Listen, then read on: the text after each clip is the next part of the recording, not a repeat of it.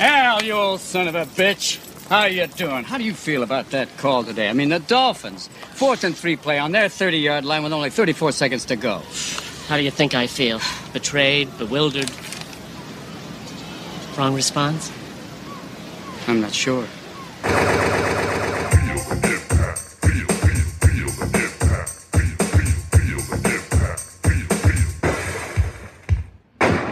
Welcome to Double Impact, the podcast where we double back on the movies that impacted us growing up as 90s kids and decide whether they hold up today or are best left in the past. I'm Tristan. And I'm Greg. It's Friday Arvo in lockdown Sydney, week 12? Something like that. I don't know, 12 or 13 or something. It's nice to see you, Tristan, via the video conferencing tool. Yeah. How was your week? These new glasses? They're not new. Like the glasses. I just don't wear them often, but I'm a bit headachy today from the hay fever. The hay fever's got me. Oh, maybe that's why I'm headachy. It's very likely. I couldn't figure out what it was. That's You're probably welcome. what it is. Have you been eating more hay? Yeah, so much hay. Yes, I've got to cut down on the hay, I suppose. Cut down on the hay. You just may.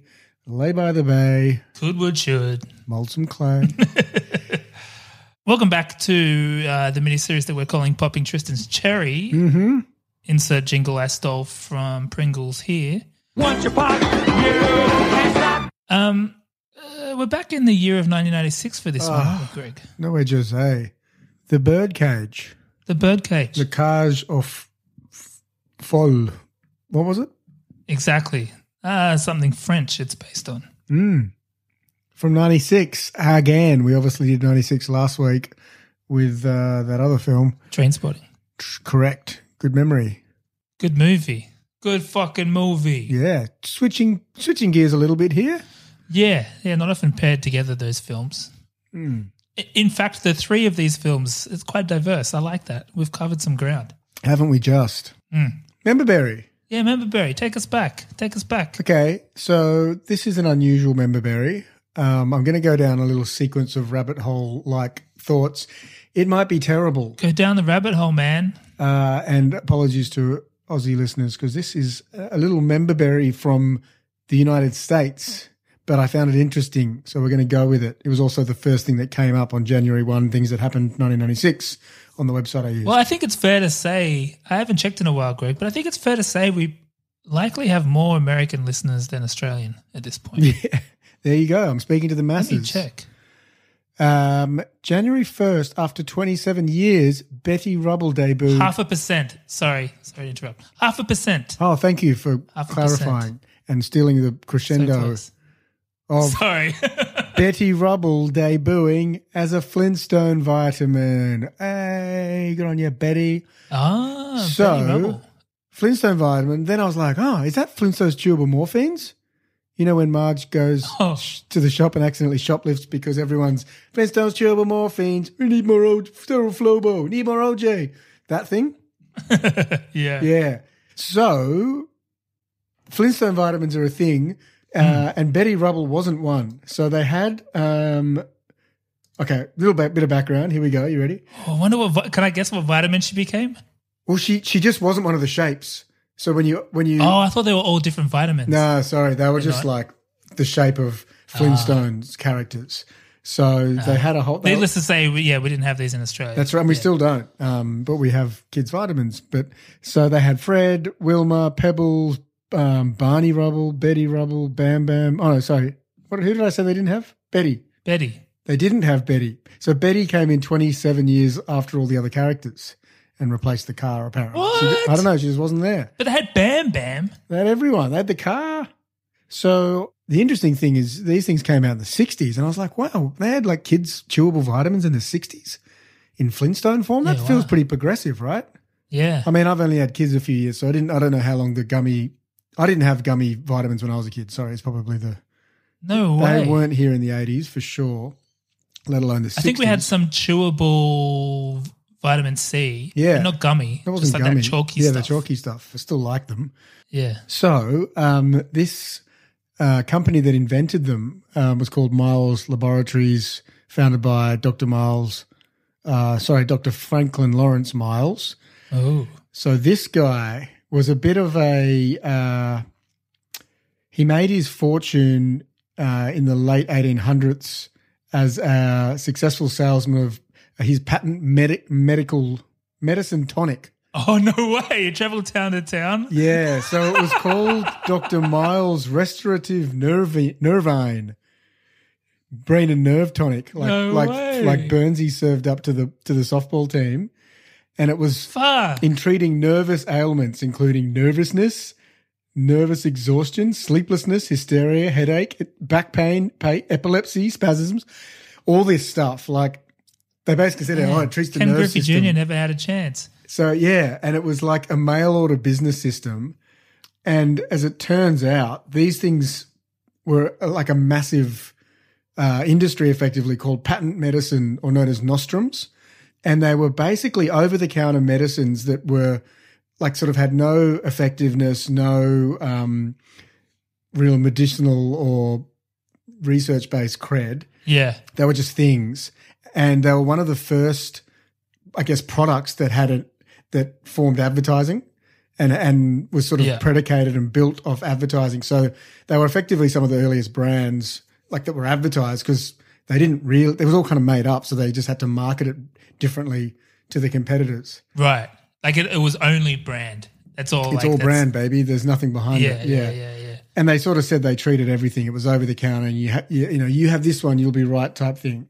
And more interestingly, it was around the early 20th century, Food and Drug Administration, Federal Trade Commissions started regulating this stuff and going, you need to basically give a bit more evidence to what's in these things and what they're actually doing because there was fraud. Some people were getting poisoned by them. Oh, fuck. And this is where the origin of snake oil salesmen came from because a lot of these products had all these exotic ingredients and a common one was snake oil.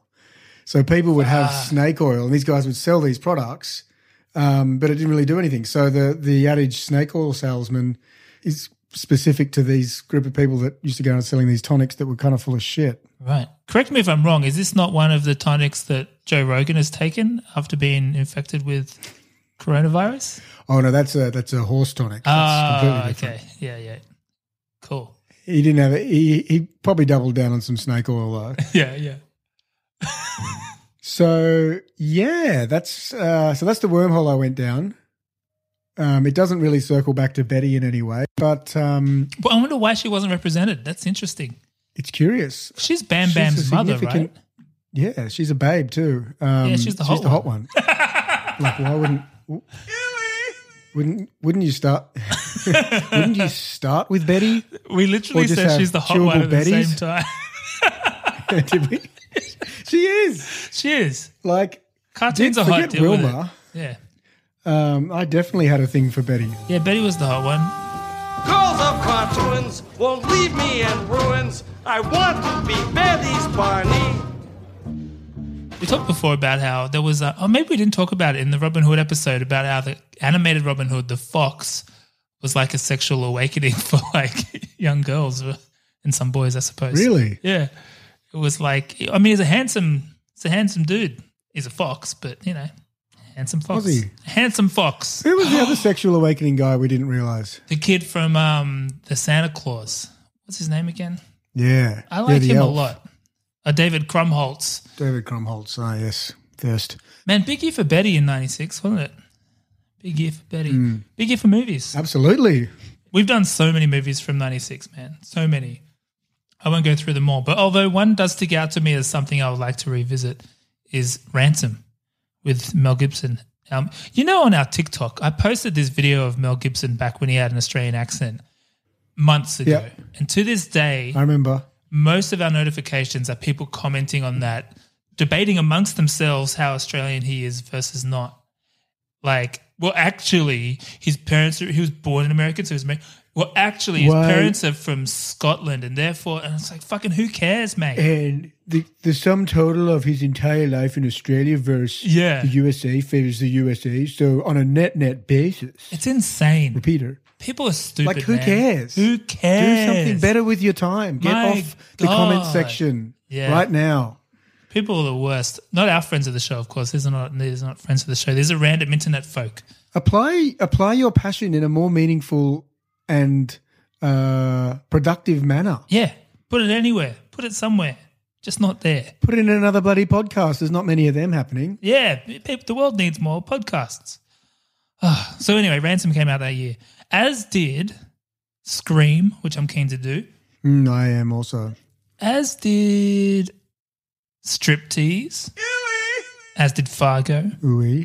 and as did a little movie, came in at number 13 that year, a little movie called The Birdcage.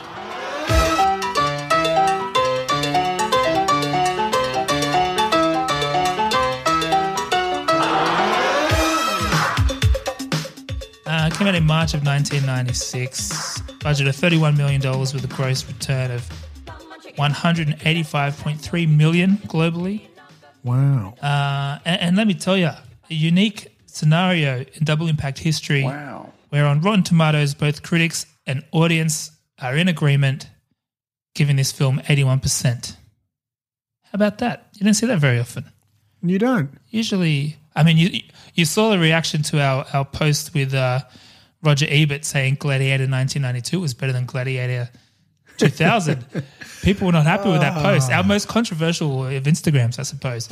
Again, the same sentiment applies. Guys, relax. But the tension between critic and audience is not to be found in this case, which is beautiful to see. Can't we all just get along? Harmony. Harmony. I think that's how it's pronounced.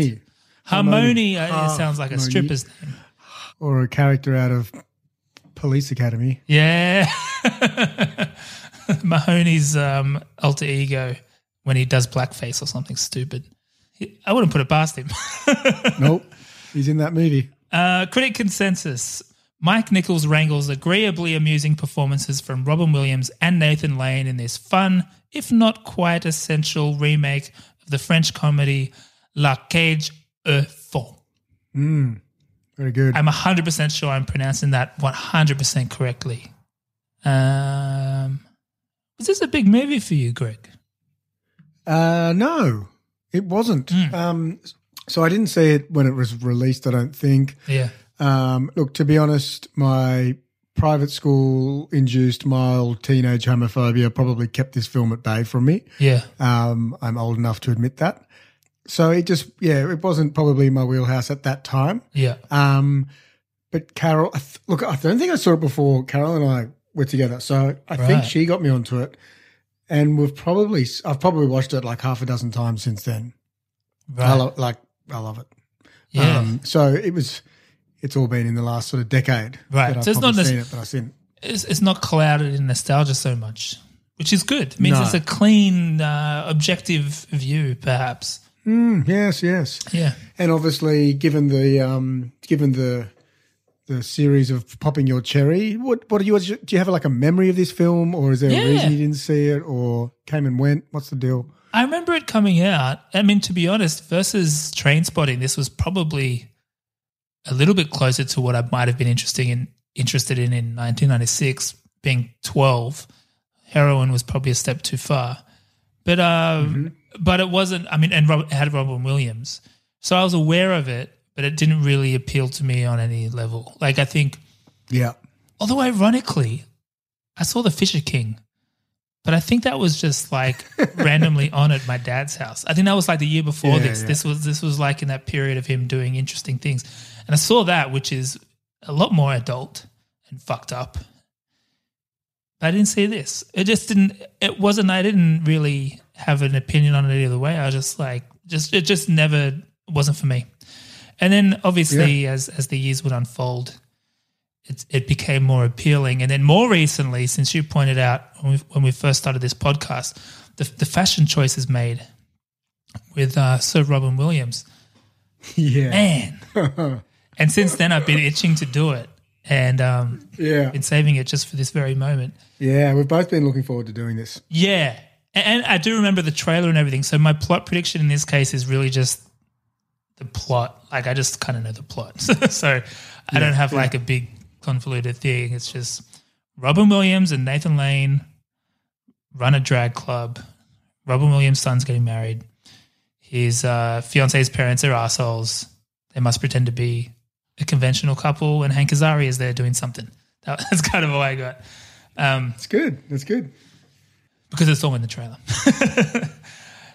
But yeah, it's I never saw it, and I've been very excited to watch it. And I think especially, like R.I.P. Robin Williams, one of the best.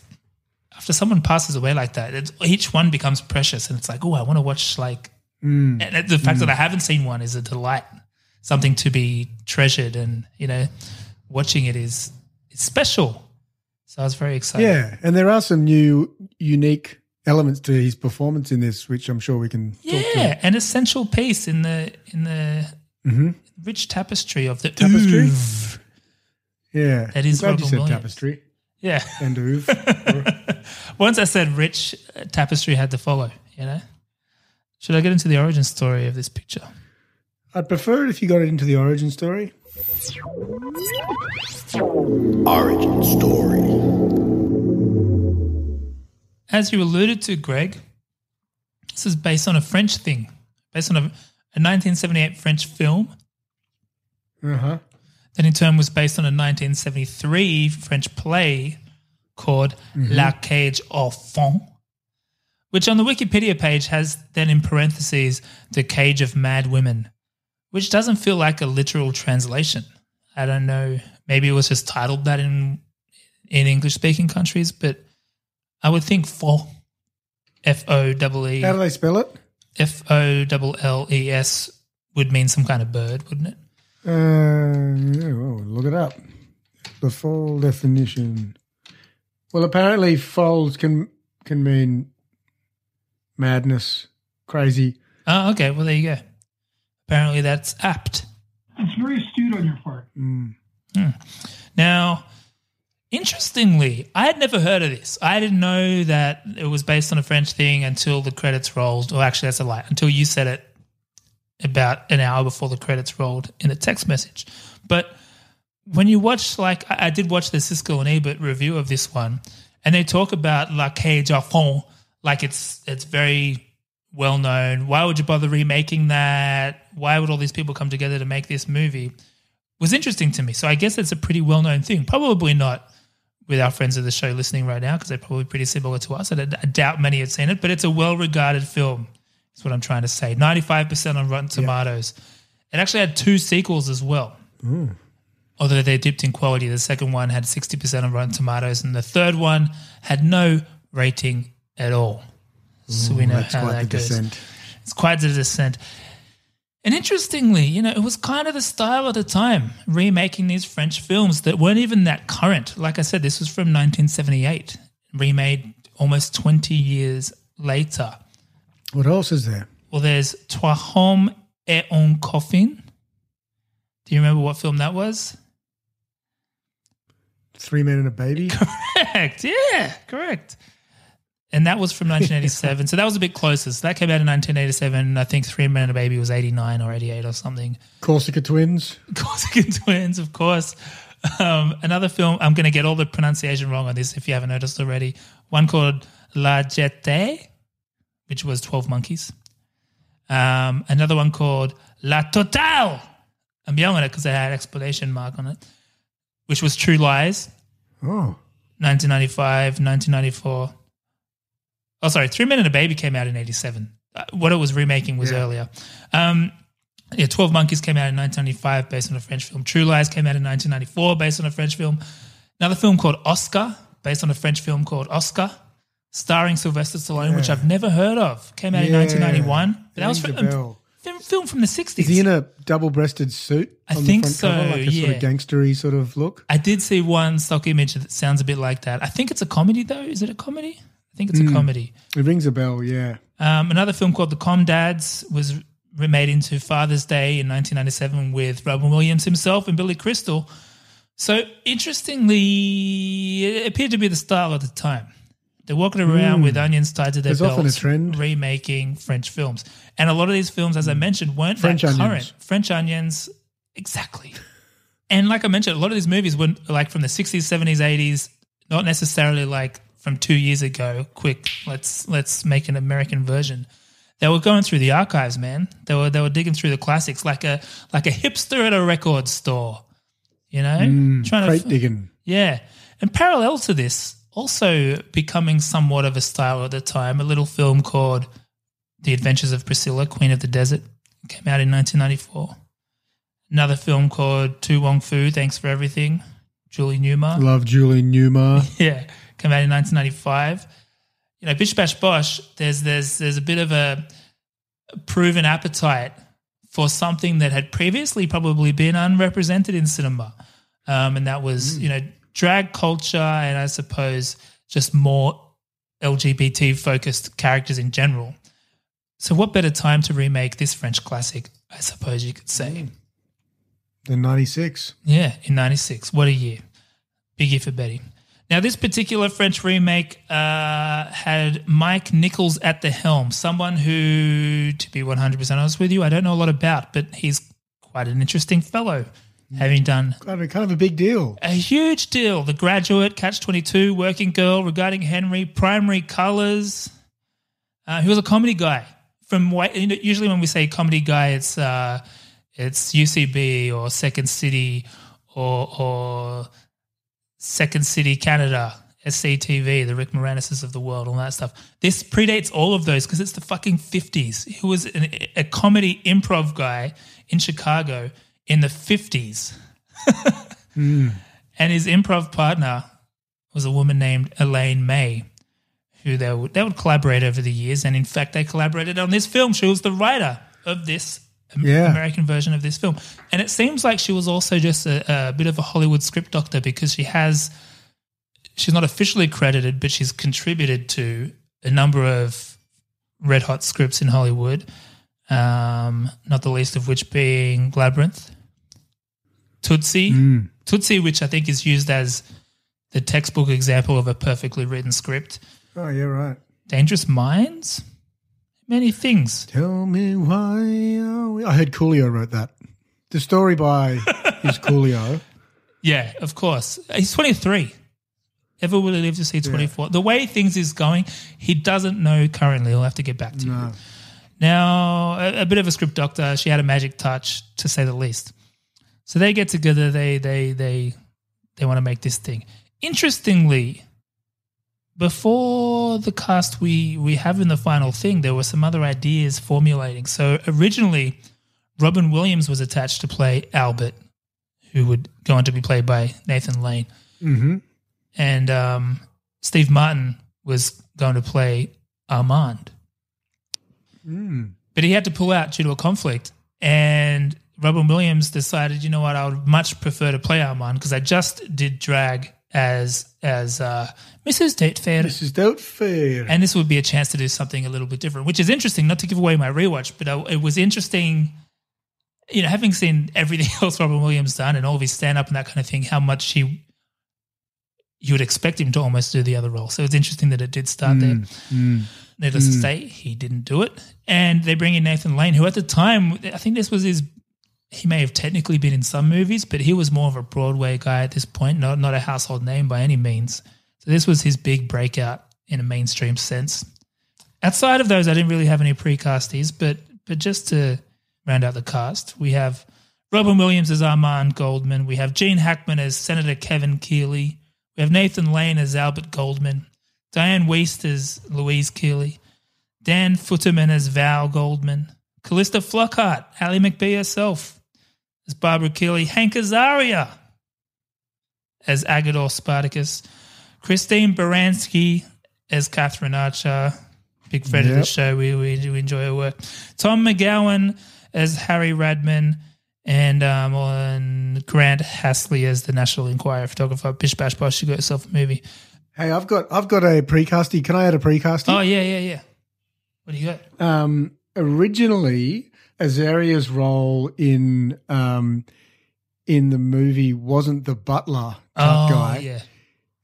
He was purely just like a stagehand, like prep person for Nathan Lane's drag character. And they originally had a David Alan Greer, who you'd recognise when you saw his face, to play In Living the role. Colour, many things. Yeah, many things. But they, in the original, he was a black butler, and they thought that wouldn't really translate well to the American audience. Yeah. So then they were sort of grappling with it, and then they were like, well, it might translate too well, one guy. unfortunately. Yeah. Yeah, it was they were like, this might look bad. But yeah, so they merged the two, didn't they? Yeah. So they merged. Merged. Great news for Hank Azaria. Less good news, I suppose, for David Allen Greer. Bish Bash Bosh, well, you get these people together, you get some neon lights going and some outrageous outfits. Outrageously good. Bish Bash Bosh, you got yourself a movie. Shall we play the trailer? Mm-hmm. Pop, I'm getting married. It's a girl. I met her at school. It's this wonderful. Are you upset? But let me tell you why. Don't use that tone to me. What tone? That sarcastic, contemptuous tone that means you know everything because you're a man and I know nothing because I'm a woman. You're not a woman. Oh, you bastard. Are you crazy? You can't get married. It's out of the question. We've been sleeping together for a year. Oh, God. Has he been tested? Oh, Kevin. Yes, and so have I. Who's his father? His father is in the arts. You do an eclectic celebration of the dance. You do Fussy, Fussy, Fussy. You do Martha Graham, Martha Graham, Martha Graham. Or Madonna, Madonna, Madonna. But you keep it all inside. What does the mother do? She's a housewife. Oh, I could play it straight? You take your knife and you smear. Men smear. Smear, that's it. Yeah. Get the pinky down. Right, hold the knife boldly and with strength. I'm gonna like pierce the toast. Al, you old so-and-so. How do you feel about that call today? I mean, the Dolphins, 4th and 3 play on their 30-yard line with only 34 seconds to go. How do you think I feel? Betrayed, bewildered? Call me. Perfect. Won't you come in? Senator Keeley, Mrs. Keeley, come here and give me a hug.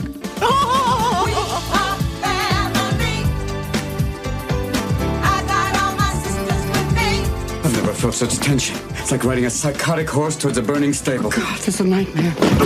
Get up, everybody, and sing. Something about the father and Mrs. Coleman. I can't put my finger on it. It's nothing. What do you mean? It's nothing. It is Dad, something. It is nothing. We are family. Something very strange is going Get up, on. everybody, and sing. We are family. Did we rap party at the birdcage? Just to Oh, Jesus Christ. Of course we should have. My bad. we didn't rap. Well, we can. We can still do it. Like, let's just have 2 rap parties. They would have had at least 2. They The would have after, had after multiple party parties. at the birdcage. And then the after party go. upstairs. Fuck, Yeah. man. That would be lit. That would Yeah. be huge. Huge. Good God. Ally McBeal there. Did you watch Ally McBeal? Not religiously. I think my sister might have watched it, so I had some Yeah, I had a bit of that. what do you call it? Second-hand viewing, or Yeah, my mum and you or wanna my call it. sister would watch it. It was so big, wasn't it? It seems huge. so big yet so invisible now. It seems like it never happened, but it was such a big thing at the time. Yeah, Just gone with the wind. yeah. Dust in the wind, you might say. Dust in the wind. Yeah. So what the hell happened in this movie, Greg? Well, look, Tristan, it's not without irony that I say the plot synopsis here is very straight up and down. Interesting. Yeah. Okay, so recap on the plot. You've got a young man and woman, Val and Ally McBeal, or Barbara. I think she goes by Barbara in this. Barb. Later in life, maybe. Babs. Babs. Barbara. Rondo. I think you could give it a Barbara, or you could give it a Deborah, but Barbara. Barbara. There you go. Barbara, I lost a sigh. I Could be a sitcom. There's a sitcom here. There's probably a sitcom here. They're young lovers, Tristan. They're just 18 and 20. They're still at school, or I'm assuming college. Yeah. So they're set to be wed. We don't know too much about them yet, but what we do know is that they're from very, very different Americas. Ah, yeah. Barbara, aka Ally, her father's the ultra-conservative Republican Senator Kevin Keeley, with his doting housewife Louise. while Val's parents are Armand and his partner Albert. They're the gay owners of a drag club in South Beach, Florida called the Birdcage. Armand runs the club whilst Albert is the sort of star of the show. So it's a real guess who's coming to dinner scenario where the parents are due to meet. So there's a couple of things going on. Keely's involved in a scandal because one of his party members has been caught with an underage prostitute. He's got a lot going on. He thinks this is a moral opportunity, like a publicity opportunity for a wedding, a moral sort of, coming together, some purity. White. Good old I think fashioned. they reference white. Yeah, fuck they do, don't they? Oof.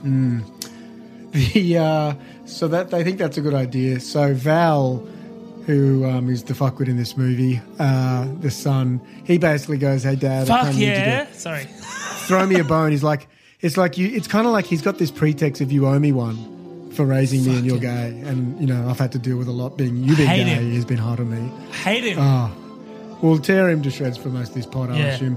So then he sort of says to his dad, "Look, you need to get rid of Albert because Albert is, too gay for 24 hours and just straighten up this place, get rid of all the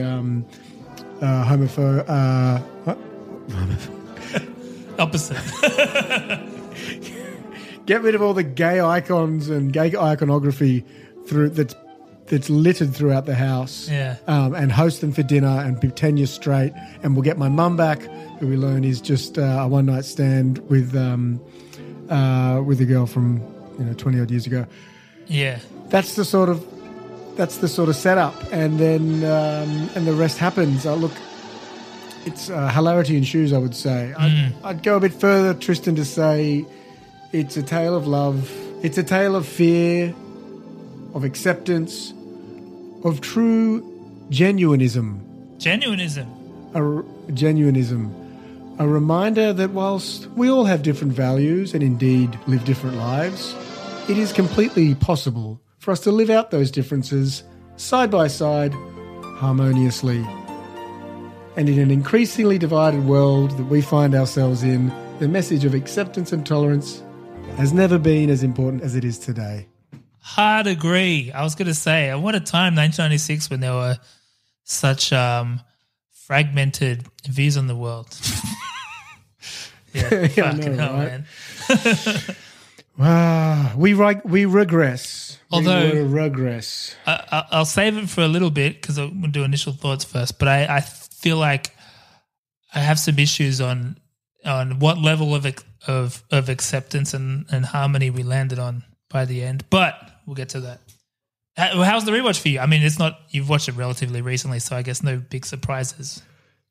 Yeah. No surprises. I really love this movie. Yeah. It's just like this is a feel good movie in every sense of the word. Yeah. You love pretty much all the characters bar Val. The rest are all awesome. Even the baddies. Gene Hackman is awesome in this. I love him in this. And he plays a great role, and he sort of, comes around somewhat. He's in drag at the end. Like it's just like a feel good movie. I'll get into the bits and pieces, but that's kind of very high level how the rewatch was. How was the watch for you? First, you popped your cherry here. Yeah, the cherry was popped. It was interesting. I had mixed feelings throughout the watch. Initially, the whole first act, I'm like, fuck, this is fun. I'm into this. I'm just like, the energy, the aesthetic of it all is so fucking cool. Like the whole South Beach, the wardrobe, the opening shot, that like steady cam all the way into the birdcage and everything, which apparently was 3 shots seamlessly cut together. Seamless. I mean, I might even go as far to say, I don't know, would you say South Beach was the main character in this film? Oh, give me an astute. Yeah. It's very astute on your part. Maybe the birdcage even was a main character in this movie. Even the apartment. Oh, it's a nice apartment. I'll tell you what was for real a main character in this movie was Robin Williams' wardrobe. Oh, fuck, man. I've been banging on about this for a while. And you did not disappoint. It just works for him too. Like, this is the best Luke he has had in any movie. It just suits him so well. Yeah. It's just fucking great, man. Every Very look. free flowing. Every look is great. I was so disappointed when he suited up.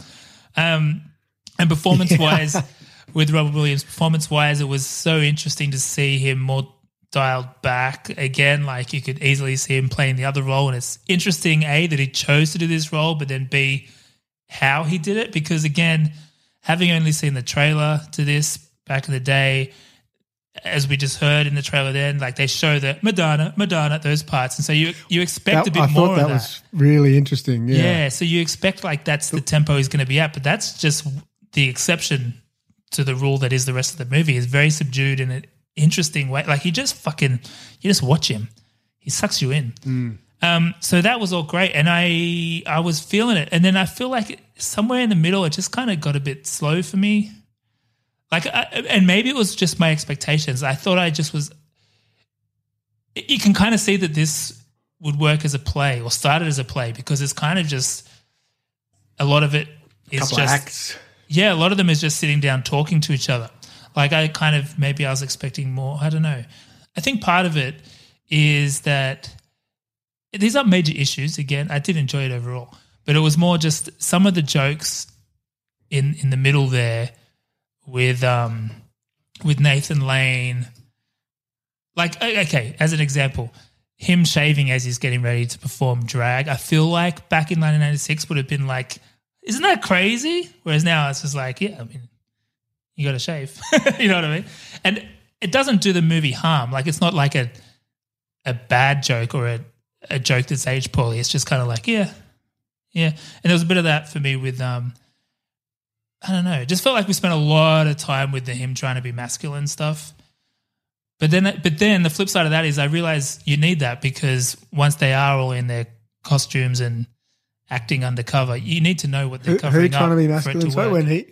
When he was teaching him, when Robin Williams was teaching Nathan Lane's character, is that what you mean? Yeah.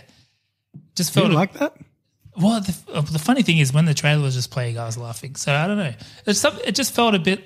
It felt like that part went on a lot longer than maybe just what I was expecting, because it took Yeah, right. I think there's so many good little, like I found that bit. There's so many little lines that you miss some of them when you're. I don't know if you're laughing or not, but I was missing lines. I've seen it a few times, in the last little while, and even then I was missing lines because some of the dialogue is so quick and back and forth and sharp. I did miss that even in the trailer. You miss little bits when you kind of like. There's a lot in there. Even just then in the trailer, I did laugh at a line I missed, which is I pissed the toast. So it's not. It's ridiculous.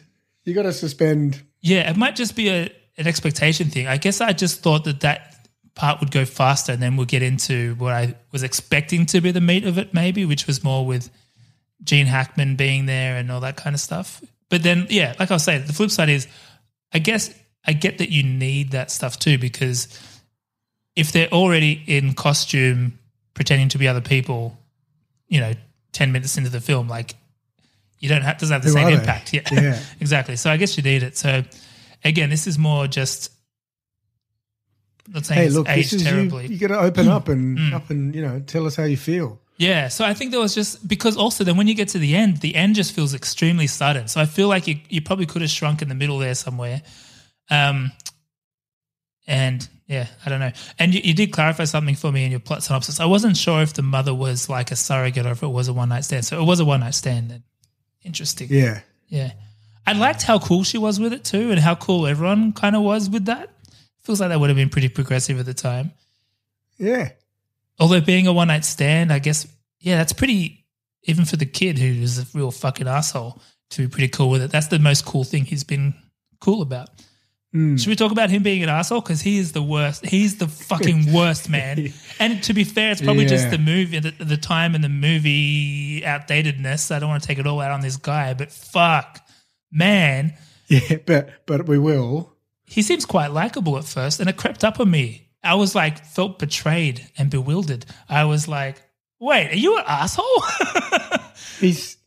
he Like, didn't why give an are you- inch. Oh. He comes in with these demands, and it's basically all under the pretext of, well, you owe me. I'm like, man, the guy Yeah. raised you as a single dad with a partner, raised you himself. Your mother didn't raise you.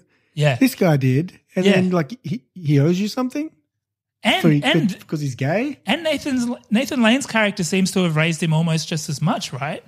Yeah, That's his other dad. It's not just like he seems because the line that really you grew up in a house of love. yeah. And when as it all unfolds and Nathan Lane's character runs off, like, that's it, I'm out of here and I'm going to, where's he going? Galapagos or something. The son says, it's all right, it'll be better without an uncle. Like, he says that to reassure his dad. It's all right. It'll be better without an uncle, because at that point he was going to be be a bit more masculine and pretend to be the uncle. That's his fucking addressing the concern of the situation. Your other dad just left, is very upset, and you're saying, no, it's okay for me because we didn't need him for tonight. Fuck you, man. What a piece of shit. Oh. So he's got a couple of not necessarily redeeming traits, but I guess, redeeming trait, he does stick up for his mum at the end. Yeah. In one scene. And Carol gets angry when she watches this film at this character. Yeah. She doesn't like Val. But she was like, I guess he's 20. Like, it's pretty young. Because that seems to be a significant plot point that he's 20. And I did wonder, why is that? And I guess that may go some ways to explain it. Because, I mean, as you mentioned, a 16-year-old Greg probably wasn't that interested in this film. So, like, he was 4 years older than you. Like, I guess you could say that at the time that was not necessarily uncommon. I mean, he's definitely an arsehole by today's standards, but fuck. I guess it's an interesting thing to consider. But I hate him so much. I hate him. It's interesting because has he gone on to, like, him as an actor? Do you know? I didn't actually do any research into him. I looked him up. He's in lots of stuff. Nothing that, well, some significant titles, but I think smaller roles. He had a familiar face. He's been in a bunch of things to some degree. Seems like he might be more of that guy. That's right. He wrote the screenplay for Capote. Oh, interesting. Okay, so he's of significance. Yeah, sorry, I did read that. Again, I mean, he's acting here, of course. He's not. His character does not represent his personal views on the matter. He is an actor. But sometimes, man, this is the double-edged sword of being Kevin a good actor Spacey too. effect. Yeah, if you're a good actor and you play an asshole, it's so hard to separate the two, man. And I feel like there's a lot of actors chances out are there. you were tapping into something. Well, like the guy Kevin McAllister's dad we were talking about last week, there was some art imitating tapping. life. Yeah, he's tapping. Yeah, it's interesting. And then similarly, this one's a bit different because obviously he's meant to be the asshole in the group. He's Gene Hackman's character. But by the time you get to the end, I feel like there's not enough, like, he doesn't learn anything. He dresses up in drag to get out of there, but like only because he really has to. It's not a moment of like, oh, I had you. Don't get me wrong. Not that I wanted a big kumbaya. I had you guys all wrong. What do you mean? What do you They mean? got married. He attended the wedding. In the credits, and also in the lead up to that, I realized there's only 10 minutes of this movie left. And I'm like, how are they going to wrap this up? He's still a bastard.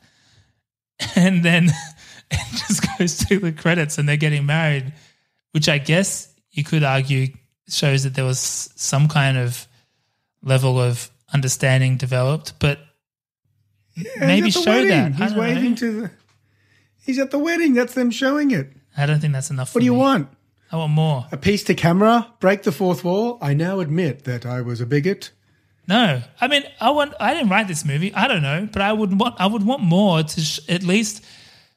It just feels like a bit like with the kid, right? A bit like with the kid, the tone of the movie does feel very much. The kid's supposed to be likable, I think, right?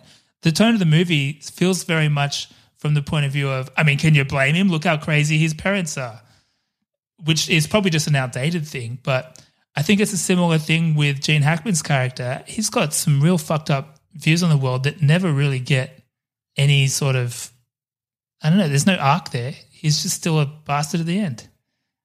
There's no, they go out of their way just because it's the right thing to do to help him. I don't know, just something to beyond showing the wedding in the credits, something to show some level of. He's just a character. You know, it's a comedy, right? Yeah, but there's, for me, I would have liked to see more. Anyway, it's subjective. It's my point of view. That's how I feel about it. Yeah, you could write a letter to them or something. Or I could make a podcast about it, Greg. I found something that was interesting. Hang on. All right, so I found in New York Times review from 1996 by someone named Bruce Bauer. He said that basically he's comparing it to the French film. He said the French film was a farce shot through with poignancy, an approach that for 1978 was pretty advanced in its recognition of how deeply the son's request violated his parents' hard-won self-respect and integrity. Amusing as it was, the film affirmed the couple's humanity and made their love credible. It even made the son sympathetic. Not an easy task.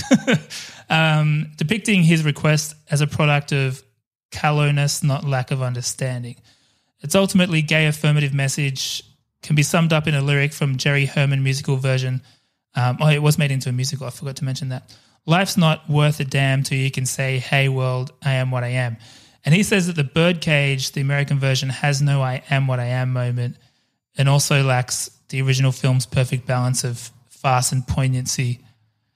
I'd say he's probably been maybe too hard on it, but I feel like that was getting close to sort of how I was feeling about Gene Hackman's character. It felt like he got away with being a jerk. Yeah, basically. That's basically it for me. I've never seen the French version, so I can't vouch for that, but it's interesting. But then the flip side is, of course, that this was 1996, man, and shit was different then. It wasn't that long ago, it feels like, but shit was different then, man, because they also, there's not much affection between Nathan Lane and Robin Williams. They hold hands a couple of times, but there's not even like put an arm around the other person, even when like they're sitting at the bus stop, moments where you would expect to see something. There kind of wasn't any of that. That's interesting. Yeah. Yeah, it's more like mates. Yeah. And I would say you guys can be a gay couple, but just don't touch. Exactly.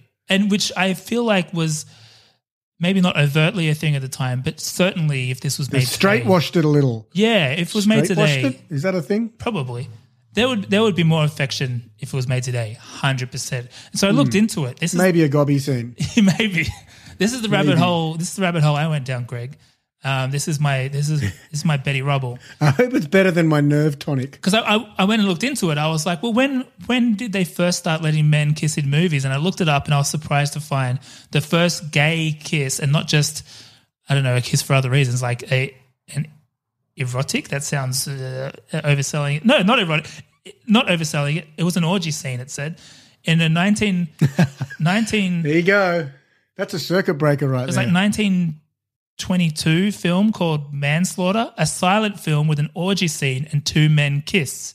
And in the first lesbian character, an orgy movie called Manslaughter. That's an aggressive name for a gay porn. Exactly. And it's not even gay porn. This is a movie. This is mainstream. I know, but isn't this interesting? So this is the rabbit hole I found was actually fucking in the 20s they were doing this shit. There was a first lesbian character in 1929 in a film called Pandora's Box. I'm sure the porn parody has the same name. And there were other bits and pieces here and there. Now, interestingly, what happened was in 1934, something called the Hays Code came into effect in Hollywood. Have you heard of the Hays Code? The Hays Code? Yeah. I don't think so. So it's interesting that there was actually these things happening pre-1934 that you wouldn't expect. Again, we don't see them kiss in this movie, but there was a film called fucking Manslaughter with an orgy scene and kissing in the 20s. But in 1934, the Hays Code set stern guidelines for what types of content could be released by US movie studios. And it went all the way until 1968. It wasn't all about homosexuality, but that was one of the taboos that it had to remove from films, basically. So as part of an initiative to fix the image of Hollywood, there'd been a bunch of scandals, including an alleged rape and murder of an actress. So they made this code. This is what it came to. So the Hays Code included, when it came to sex and relationships, overt portrayals and references to sexual behavior could not be shown. Adultery as a subject was to be avoided. Complete nudity was never permitted. Interracial relationships not allowed. Wow. Sex hygiene not appropriate subject. Scenes of childbirth never to be shown. Homosexuality never to be depicted. Scenes of passion should appear only when necessary and should not be explicit. When it came to crimes, crime and immorality could never be portrayed in a positive light. Criminals should not be made to be heroes.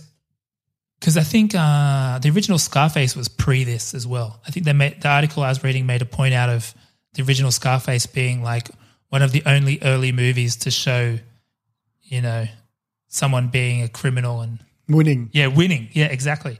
Drug use, all that kind of stuff you'd expect.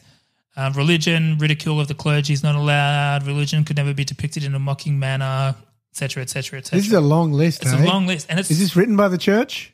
Pretty much, it sounds like, right? But this was a code that had to be adhered to any film made in Hollywood, and it's interesting because all that shit, all those cliches that I never really thought too much. I always thought it was weird, but I never really overthought it. Was in sitcoms like I Love Lucy, where they slept in different beds.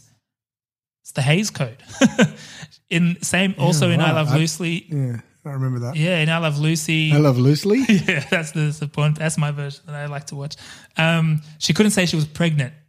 It's too vulgar. She had to say she was expecting. Betty Boop had to cover her legs. So again, it's all this stuff before this code came in. I'm not going to say it was progressive, but it's more than it was in the 30s.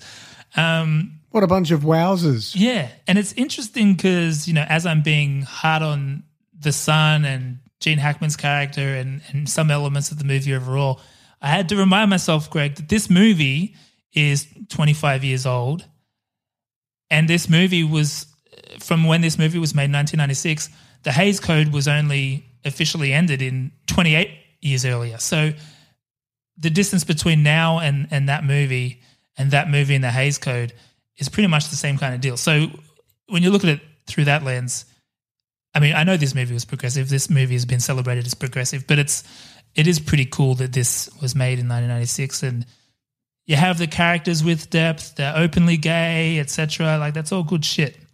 So I guess I'm just splitting hairs with the other stuff is what I'm trying to say. Yeah, no, I think you can, but the thing, I guess, with you having not watched it is you can bring that a little bit more because, we talked about the nostalgia bit, and I think my nostalgia in having that conversation with you is probably more attached to the permissibility of the whole thing and whether it's dated. Yeah. You know what I mean? Yeah. Well, and it's interesting too because I remembered, I had to look it up, make sure I wasn't making it up, but do you remember the movie, the Studio 54 movie? Yeah. Came out a couple of years after this, and I'd heard a few years ago that it was all recut. There was a lot more gay stuff going on in there amongst the main characters, like Ryan Phillippe and the other guys. There was gay subplots. They're all gay, basically. And which was probably true to form of the actual events. Yeah, but unfortunately in 1998, the Harvey Weinsteins and Disneys of the world ordered 40 minutes of that film to be removed and 30 new minutes added. Oh, yeah. 30 minutes of Salma Hayek. Yeah, exactly. Cans. Man. Anyway, the two cuts were so drastically different. I'm reading a quote from Vulture here. The two cuts were so drastically different that one of Studio 54's producers, Dolly Hall, nicknamed the studio cut 55 instead of 54 because it was so bloody fucking different. And Ryan Phillippe himself said, I've never seen this kind of editing and reshooting on another film. The characters were fundamentally changed in a way that wasn't true to the original script, not even close. And apparently there's a bootleg of that original cut circulating that's getting a bit of a cult following. I'd like to see that. But again, Birdcage was 2 years before this. I bet you would. Yeah. The Birdcage was 2 years before that. So again, pretty good result for the time. But again, does it hold up today? There's definitely some I guess the two sides of this are fucking progressive for the time, but through a 2021 lens, there are some areas that would probably be done a little bit differently here. Yeah, it's dated a bit. If you hold up the magnifying glass. But not in horrendous ways. Like, it's not offensively, like, there's nothing bad, there's nothing toxic in it. It's just for me, like some of the jokes probably don't land as hard as they did in 96. I tell you who still landed hard, the jokes. Hank Azaria is still fucking hilarious. He's my favorite, man. When I was a kid, I was so obsessed with Hank Azaria, man. When I found that he was all those characters and on The Simpsons we're talking about, but we would, because I watched Mad About You with my mother, and he was in Mad About You. Oh dear. Yeah, there was a dog walker. He's the dog walker. And I think that was the first time I put a face to it. And I just became so obsessed with him. And he was married to Helen Hunt then, I think, for a while. Yeah. And he's just always been such a fucking massive hero of mine. He was 25 years old when he first did The Simpsons. And he'd done one voice before on a pilot that went nowhere. He got called in to do Moe as a one-off thing. He thought he wasn't going to get a call back. And then he gets called back to do Apu. And then he wasn't like a full-time guy until like a bit later. Mm. And the way he talks about it too is so, what's the word? So laid back about it. Like, oh yeah, I wasn't expecting much. He's the guy, man. He is The Simpsons. Him and Harry Shearer, I guess, but he's more likable than Harry Shearer. Definitely. He's lovely. Oh, man, he's He's hilarious in this, so funny in this. Like, just all of it. Like, I don't wear shoes because they make me fall down.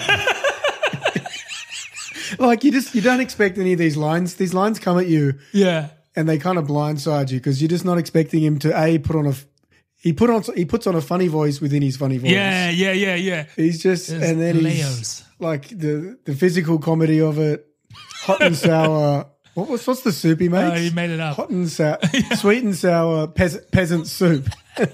There's an egg floating in it, and he's having that breakdown. It's all falling apart in the kitchen.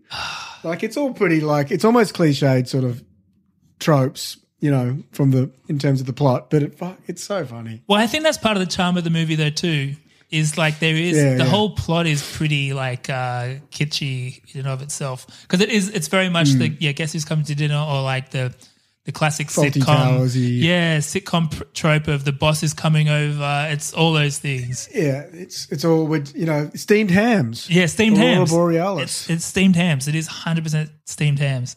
But yeah, we've got a clip, don't we, of a supercut of all the Hank Azaria voices in The Simpsons. Of course, yeah. Which I got to tell you, I consider myself a Hank Azaria super fan, and I was watching it earlier, and I was like, oh fuck, forgot about that one. Oh shit, that one. Yeah. But it's well, we'll play the clip and then we can dissect after.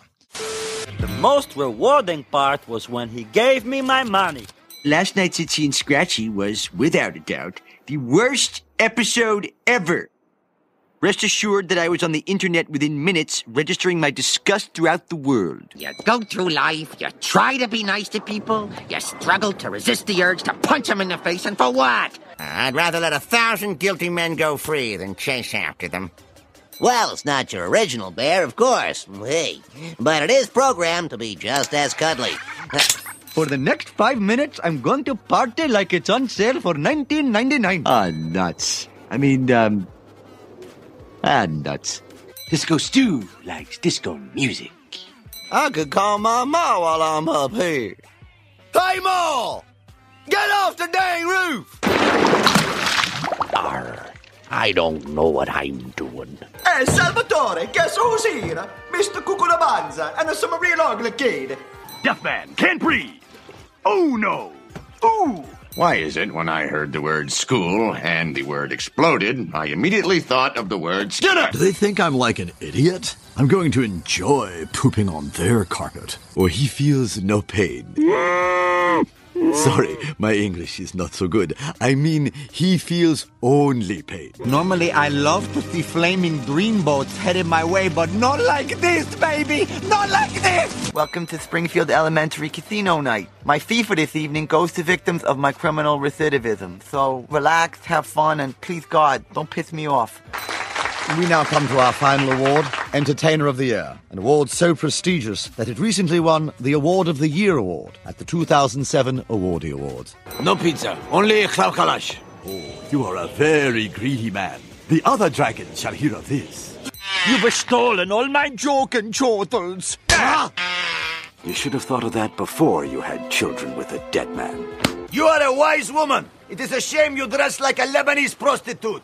Johnny Tightlips, where'd they hit you? I ain't saying nothing. But what do I tell the doctor? Tell him to suck a lemon. Tell him to suck a lemon. It's one of those random Simpsons jokes that I fucking love so much.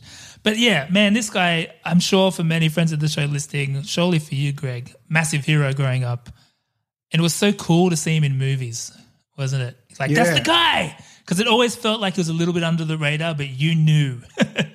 You knew that's the like guy. Like even in Along Came Polly, when he plays the randoms, Are You for Scuba? And he's jacked. That made me like him more too. Because, you know, and then as a teenager trying to get jacked, you're like, oh, my favorite voice guy is jacked too. Yeah. Just so cool. He's a cartoon voice guy that's jacked. Jacked. Man. Jacked. Imagine getting the gig of a lifetime doing voiceover stuff when you're 25 years old. They didn't get paid a ton in the early days though. It was like $30,000 an episode in the 90s, which, again, don't get me wrong, it's not bad for... Yeah, but for what the show was making. For what the show was making. Exactly. And then eventually, it wasn't until like 2008 or something that they started making 300 or 400,000 an episode, which I looked up what's a middle of the road sitcom. Because, you know, Seinfeld's of the world, $1 million, it's fucking Seinfeld. You could argue this is fucking Simpsons, but whatever. Middle of the road show like King of Queens, Kevin James still got $300,000 an episode. So if he's getting that, they should all be getting that at least. Well, Kevin James is kind of from the Chuck Lorre disproportion. Yeah. Like he was like the highest paid guy, Kevin James. No. What's his name was? For a period, Charlie I'm pretty Sheen. sure he was. Oh man, I'm sure for a period, Kevin James, if he wasn't the highest, he was like he got 300, super top tier. He got 300, from what I could when I looked it up. But Charlie got like $1 million an ep or something. But maybe there was a period before 2.5 Men. Yeah, they made so much money, man. It might have been pre, but he was on big dollars because I remember just thinking, man, America loves an everyman though. And don't get me wrong, it's not even about the quality of that show necessarily. It's just the numbers it does, right? Well, clearly not, because look at Big Bang Theory. They've got the numbers there. They get paid all the money. Yeah, but at quality, sorry, I interpreted quality a different way. It doesn't, yeah. Exactly. The quality's shit and it gets the fucking numbers. Yeah. Sorry. Unsurprisingly, we're on the same page here. Man, so much money. But then again, on the one hand, it's easy to go, fuck those guys get so much money. But then on the flip side, not that I know a ton about this stuff, but as you get older and the internet exists and you learn about pilots and all that kind of shit, so many pilots get made that get nowhere. To get on a hit sitcom is it's pretty much like winning the lottery. It's like the lottery. Yeah. It is legitimately the lottery, and I think most of them would say that. Yeah.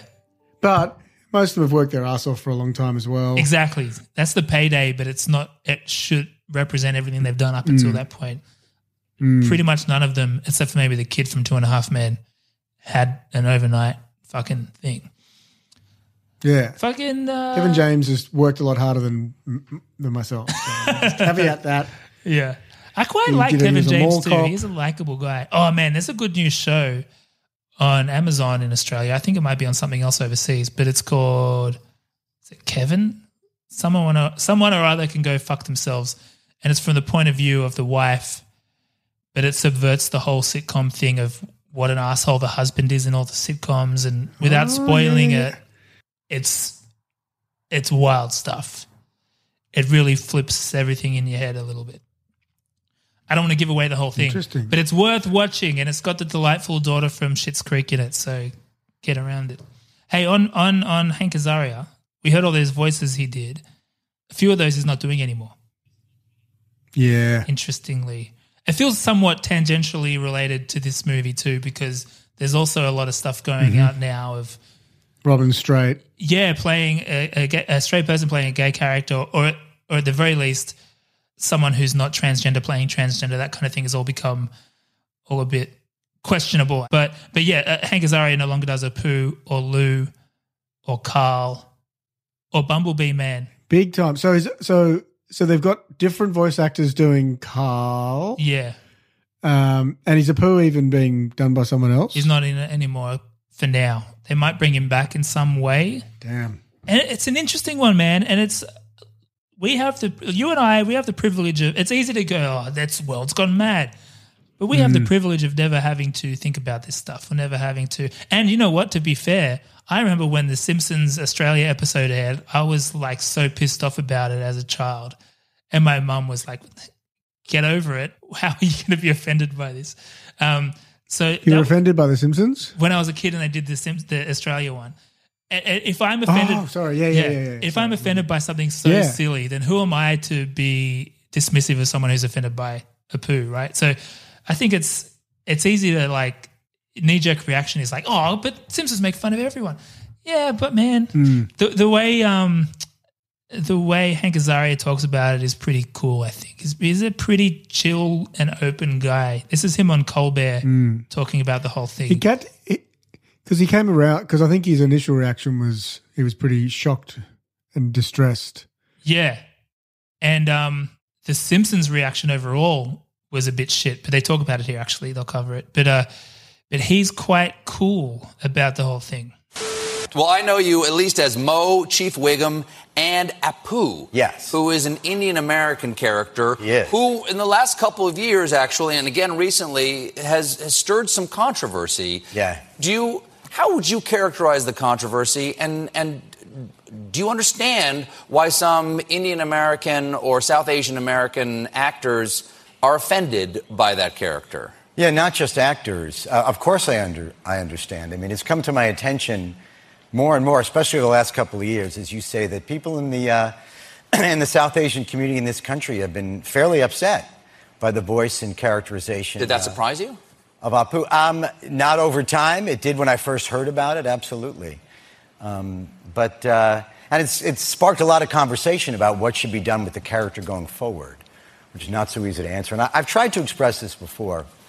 You know, the idea that anybody was young or old, past or present, was bullied or teased based on the character of Apu, it just really makes me sad. It was certainly not my intention. I wanted to spread laughter and joy with this character. And the idea that it's, brought pain and suffering in any way, that it was used to marginalize people, it's upsetting, genuinely. Well, I mean, I don't want to stand here and like hold your feet to the fire. I'm another, middle-aged white guy who certainly offended a lot of people in my day.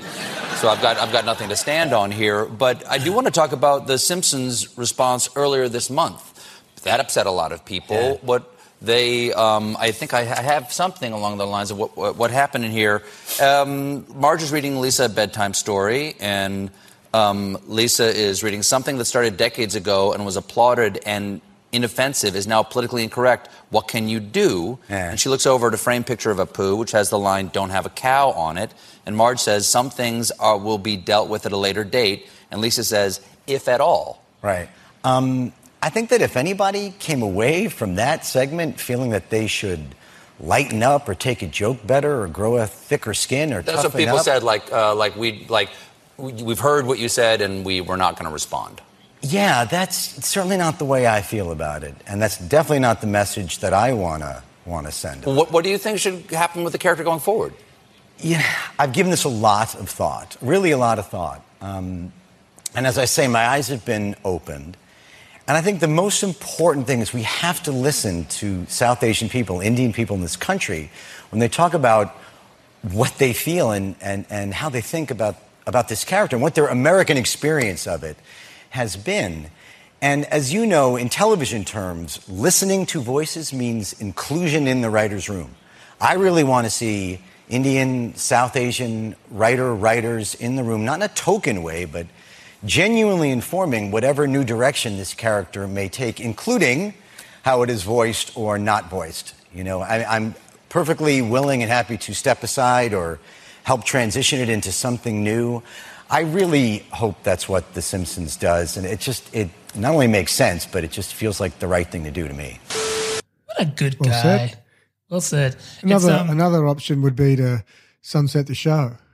Well, that's the thing. That's what I was going to say. There's no show that's run this long, so it's interesting. You take what would have once been a bit of a time capsule, arguably like his character in this movie, but it's still running now, and so it has to be held up to the standards of now, just not the standards of 1996. And so I think his response is pretty bang on.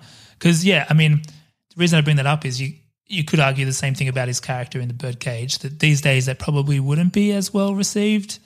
It's all moving so fast though, man. Like there's a few layers. I have no fucking, I don't claim to know, what's the best way to represent LGBTQ audiences in media, but it is interesting how fast it's changing, because it was only like a couple of years ago, what was it, 2015, when Eddie Redmayne won an Oscar for The Danish Girl. Yeah.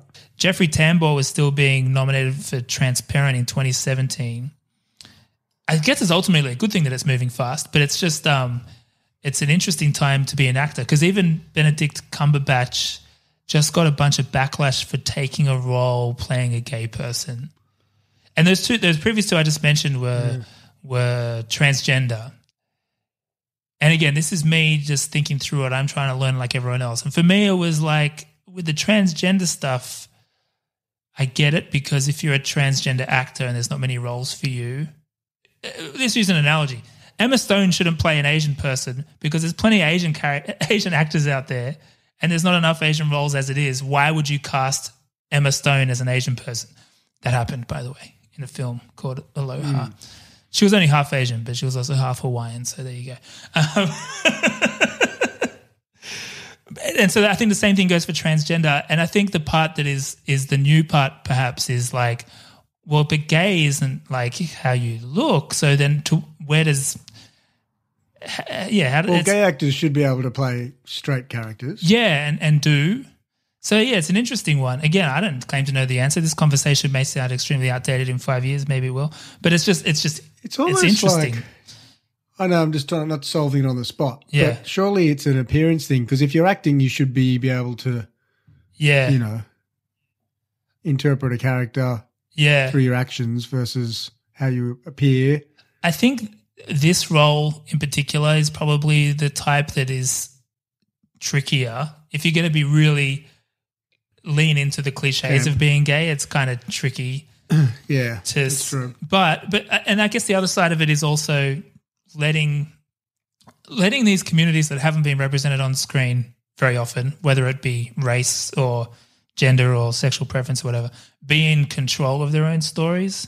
So I get that argument that perhaps if there's going to be a gay character on a movie, maybe it should be played by a gay person, because let them tell their own stories kind of thing. That's interesting too. So, yeah, I mean, I don't know. These are all just interesting thoughts, and it's fascinating how fast it's moving because, yeah, like I said, a couple years ago, people are winning Oscars for this type of shit. So it's almost exclusively. Yeah. That's how you. I'll be playing a biopic of a gay, trans, HIV amputee. Yeah. Because do you remember there was that backlash of Scarlett Johansson was going to play a transgender man? It couldn't have been long after 2017. And again, Jeffrey Tambor winning all the awards for Transparent. And to be fair, she probably didn't handle it the best, but I kind of get where she's coming from. She was like, what's the issue? Go ask Jeffrey Tambor or Jared Leto about this. Didn't she also play an Asian woman though? yeah. It's become a bit of a meme now. Blah, blah, blah. It's going to be played by Scarlett Johansson. yeah, exactly. But yeah. Hey, go. No, that's all I got. Changing gears a little bit. Yeah. Did I ever tell you about my business idea for a gay nightclub? No, but I'm in. Arc is for sale. I heard. 50 mil. It's serendipitous. Yeah. It's probably a little out of budget. I need to start a little bit more off Broadway. So it's going to be aviation themed, and it's going to be called The Cockpit. I like it. So we're just decking it out. All the wait staff are in sexy little air stewardess, flight attendant outfits, and there's just the theme carries right through, and it's The Cockpit. It's not as aggressive as it's pretty aggressive, but it's not as aggressive as Manslaughter, which is just like not sitting with me. It's too much. Sorry. What about a lesbian club called Pandora's Box? There's all these names from these silent films in the 20s that translate quite well to gay clubs. It's fascinating. Maybe The Blue Oyster was a silent film in the 20s that I'm not aware of. Wow, that's very astute on your part. Wow. Should we get into the verdict? Yeah, my wife's sending me all kinds of Wii-related messages, distressing Wii-related messages. Oh, she's talking about Lola, not herself, I suppose. Yes, we are potty training. Or when I say we, Carol's been doing it all day today while I worked. But we are potty training Lola this weekend, which is a good time. Then we must get into the verdict post haste. I don't know what to say, really. I don't remember asking you a goddamn thing. The law. I'd like an answer to the question, Judge. I want to have them answered immediately. You can't handle the truth. What are you waiting for, huh? Say what again? Say what again? I dare you. Nothing further, Your Honor. And that's all I have to say about that. Overall, it's a rewatch for sure. I know I probably dwelled on some of my nitpicking things, but they were nitpicks. They weren't big deals. For all the reasons I said, I think it's an interesting yardstick in measuring the progress made in representation of LGBTQ humans on screen. And fucking wardrobe, man. If not for that, if not for any other reason, fucking the wardrobe. He even rocks the dad hat in it. Yeah. Well, the backwards. Yeah, the backwards dad hat with Yeah, it's a good look, man. I told you my summer look is going to be open shirt with wife beater underneath, man. That's the look. Maybe a moustache. Do it. Maybe, just maybe I'll open a drag club. I don't know. I don't know if Maybe there'll be some enough extra time. hair on your forearm. and my shoulders. Oh, he's a hairy man. It's wonderful. It's such a beautifully cast thing, isn't it? So great. How about you, Greg? No, it's just that's it for me. Rewatch for sure. I mean, well, it's a first watch for me. So if you haven't seen it, I wholeheartedly recommend watching it. Absolutely. What about you, Greg? Yeah, mate, I love it. It's good fun. Great characters, great fashion, and just yeah, it's just like a good, disconnect and just disconnect and watch the birdcage. You'll be smiling at the end of it, guaranteed. Yeah. I've just Googled porn parody. Ooh, manslaughter. Did Simpsons do it? I don't know. Did they do it? I couldn't find anything. I don't know. They've done Nerve Tonic. They've done Nerve Tonic. That's pretty close, tangentially, to what That's our link for the week. And chewable Flintstones chewable morphines. And Hank Azaria is in The Simpsons, so there you go. What do you want? Oh, my. You got more Simpsons this week than most. Yeah, exactly. Porn parody, I just Googled it and I couldn't find anything. Bechdel test, not really that kind of movie, but you know what? Points for representation in other ways. So I'll say that's not applicable in this case. FX test, I don't know. I mean, there was that great Steadicam shot in the opening that was stitched together artificially, so that's a good win. Makeup. Recasties, the only recastie I had was Billy Eichner. How do you say his name? You know that guy that does Billy in the Street? Oh, yeah. And not William Fichtner. No, not Willie Figner. Who's Billy Eichner? Have you seen those Billy in the Street videos? He was also on Parks and Recreation towards the end. He was in The Lion King playing. No, not ironically. Yeah, he was in the same Nathan Lane's character in The Lion King. He played in the remake, so there you go. But I would have him as Robin Williams' character in this. I don't know him, but he looks hairy, so there you go. Yeah, and he's a cool guy. I like him. He'd be good in this role. Did you have any recasties? No, I started doing like trying to find a way to invert the trope and have like, the kids are gay or something. Yeah, it's hard to just cold recast this without just being very stereotypical. Yeah, so then I just thought the recasties was best left in the past somehow. Like you're right. Like it has, I don't think it's dated to a point where it's like it's homophobic or anything like that. But it's probably moved on enough for not to do it again. Yeah, agree. I think that's kind of where I was coming from with mine. It's like, it's not offensive or anything. It's not. The jokes aren't suddenly horrible, but it's probably it's been made and It's it exists, aged. and that's fine. Yeah. MVP was a tough one of this. Who was your MVP? Oh man, I went around. I think I'd probably give it to Nathan Lane. Yeah. Probably feel it in this day and age, give a little bit guilty to giving it to one of the straight guys. He was better at being gay than you, Mr. Gay Man. But look, I liked Robin in it because he was, he had bursts of his flamboyance, but he kept it pretty straight. That was kind of interesting. Him being the straight guy in the film is not normally. Yeah. And Hank Azaria is like pretty amazing in it.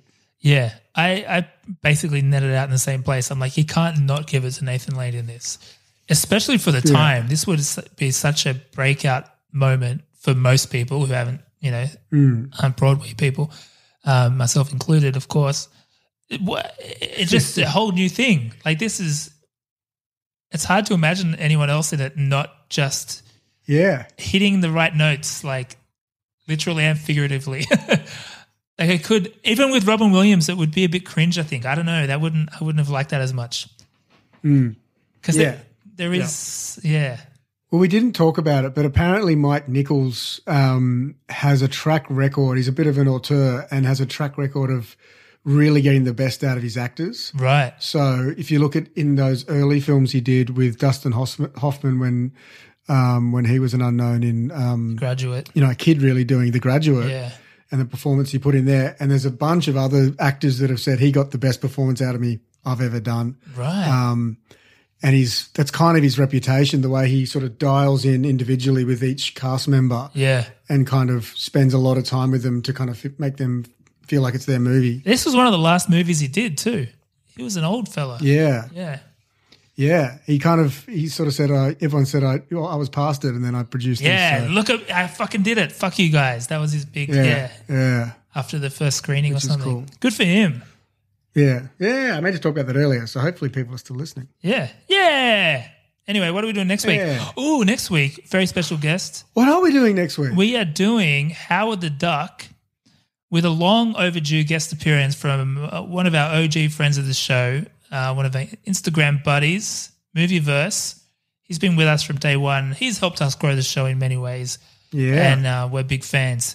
And he's a big fan of this movie. So have you seen it? I haven't seen it. I don't think so. It's his favourite movie, isn't it? Yeah. He talks about it It's his a lot. favourite movie. We're going in cold. Hopefully we can still be friends by the end of it. I guess we're still popping Tristan's hopefully. cherry technically next week. Yeah. There you go. And Greg's for good measure. Double cherry. Pop. We do pop. All right. That's it. We'll see you next week, guys. Find us on Instagram. Yeah, Leave guys. us a review.